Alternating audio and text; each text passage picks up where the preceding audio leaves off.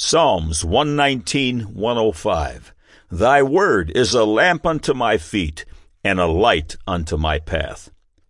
God's word is his owner's manual to the sons and daughters of men. His beautiful and glorious word is true and righteous altogether. It is filled with secrets of living and the secret of eternal life. A common cry heard in the Christian ranks is, "I've been set free. I'm not interested in the do's and don'ts of the Bible." When believers understand that the restraints of the Scriptures are the blessings of God, they will view them differently. Inherent within each of God's commandments is a blessing or a curse. The blessing is simply the fruit of doing the right thing. The curse is the fruit of doing it wrong. Thus, Proverbs 9:8, "Rebuke a wise man, and he will love thee." The Word of God is full of do's and don'ts, and the wise will embrace them. Psalms 119:93, "I will never forget thy precepts, for with them thou hast quickened me."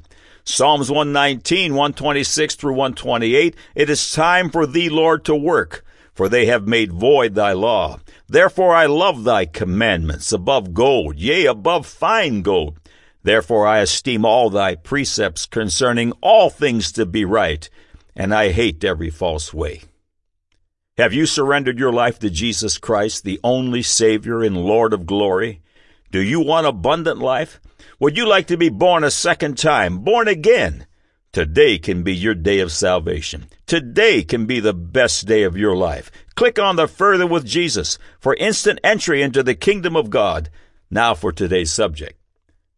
God said, Deuteronomy chapter 28, verses 1, 2, and verse 8, "And it shall come to pass, if thou shalt hearken diligently unto the voice of the Lord thy God, to observe and to do all his commandments which I command thee this day, that the Lord thy God will set thee on high above all nations of the earth. And all these blessings shall come on thee and overtake thee, if thou shalt hearken unto the voice of the Lord thy God. The Lord shall command the blessing upon thee in thy storehouses, and in all that thou settest thine hand unto, and he shall bless thee in the land which the Lord thy God giveth thee." Man said, "Get these Bible thumpers out of my face. There is no God. The Bible is the writings of old men and not fit to direct today's enlightened society." Now the record. God's direction for nation building was given by his servant Moses to the children of Israel. The first 5 books of the Bible, known as the Pentateuch, were given by God to Moses for instructions to live by.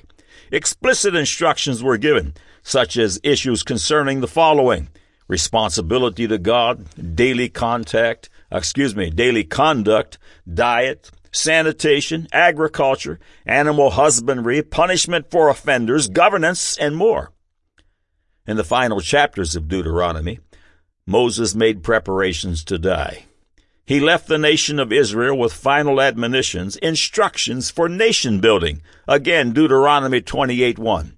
"And it shall come to pass, if thou shalt hearken diligently unto the voice of the Lord thy God, to observe and to do all his commandments which I command thee this day, that the Lord thy God will set thee on high above all nations of the earth."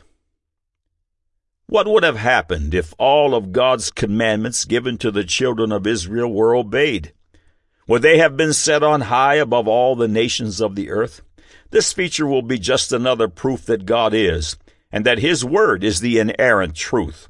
God said, man said, presently host in text and streaming audio, 435 feature subjects, astounding articles that say yes to the Masoretic Old Testament and majority New Testament of the authorized King James Version of the Holy Bible. God's word is the unadulterated truth. Rejecting it simply makes one wrong, and that rejection bears real, deadly fruit. Think of the Bible as an owner's manual. Suppose a man purchases an automobile. He reads the owner's manual and sees that the manufacturer, the creator of the vehicle, says to inflate the tires with 32 pounds of air. He says to his wife, "Who is this manufacturer to tell me how much air my tires need? Doesn't he know that more is better?" So he pumps 100 pounds of air into a tire, and it blows up in his face. A wise man pays attention to the owner's manual. It is not possible to cast off the word of God without reaping punishment. the result of doing the wrong thing.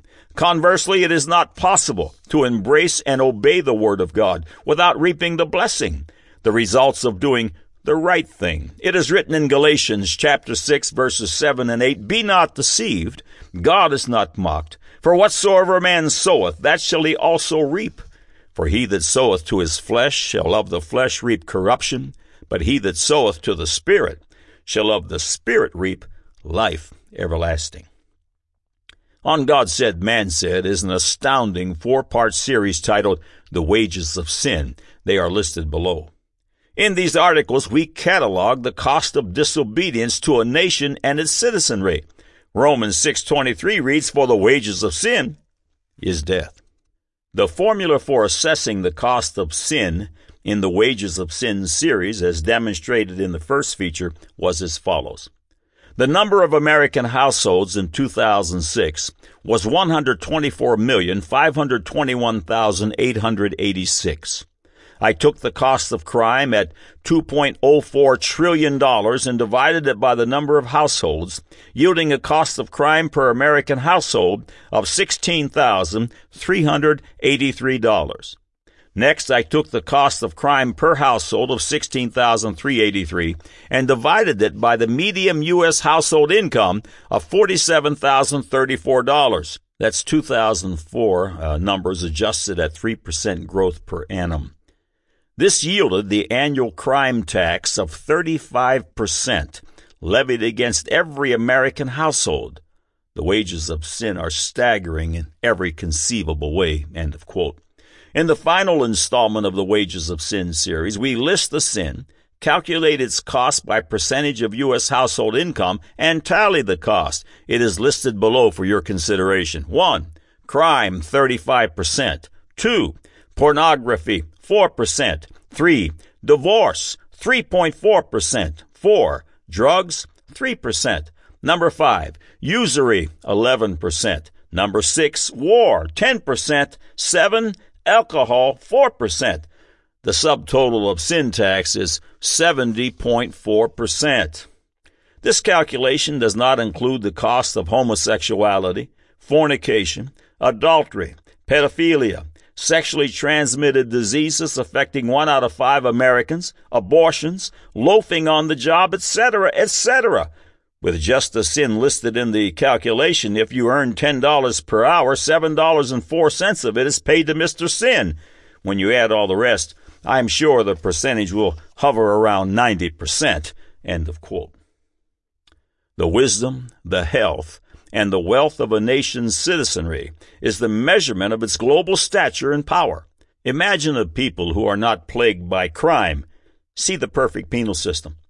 Pornography, divorce, drug addictions, usury, alcoholism, or war. For wars would be rare if a nation was supremely dominant and made it a habit of taking the spoils of war.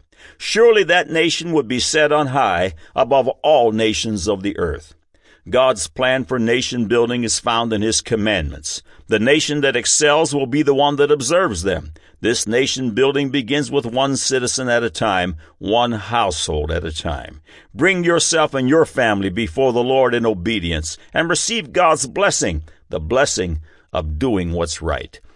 God said, Deuteronomy chapter 28, verses 1, 2, and 8, "And it shall come to pass, if thou shalt hearken diligently unto the voice of the Lord thy God, to observe and to do all His commandments which I command thee this day, that the Lord thy God will set thee on high above all the nations of the earth. And all these blessings shall come on thee and overtake thee, if thou shalt hearken unto the voice of the Lord thy God. The Lord shall command the blessing upon thee in thy storehouses, and in all that thou settest thine hand unto, and He shall bless thee in the land which the Lord thy God giveth thee." Man said, "Get these Bible thumpers out of my face. There is no God. The Bible is the writings of old men and not fit to direct today's enlightened society."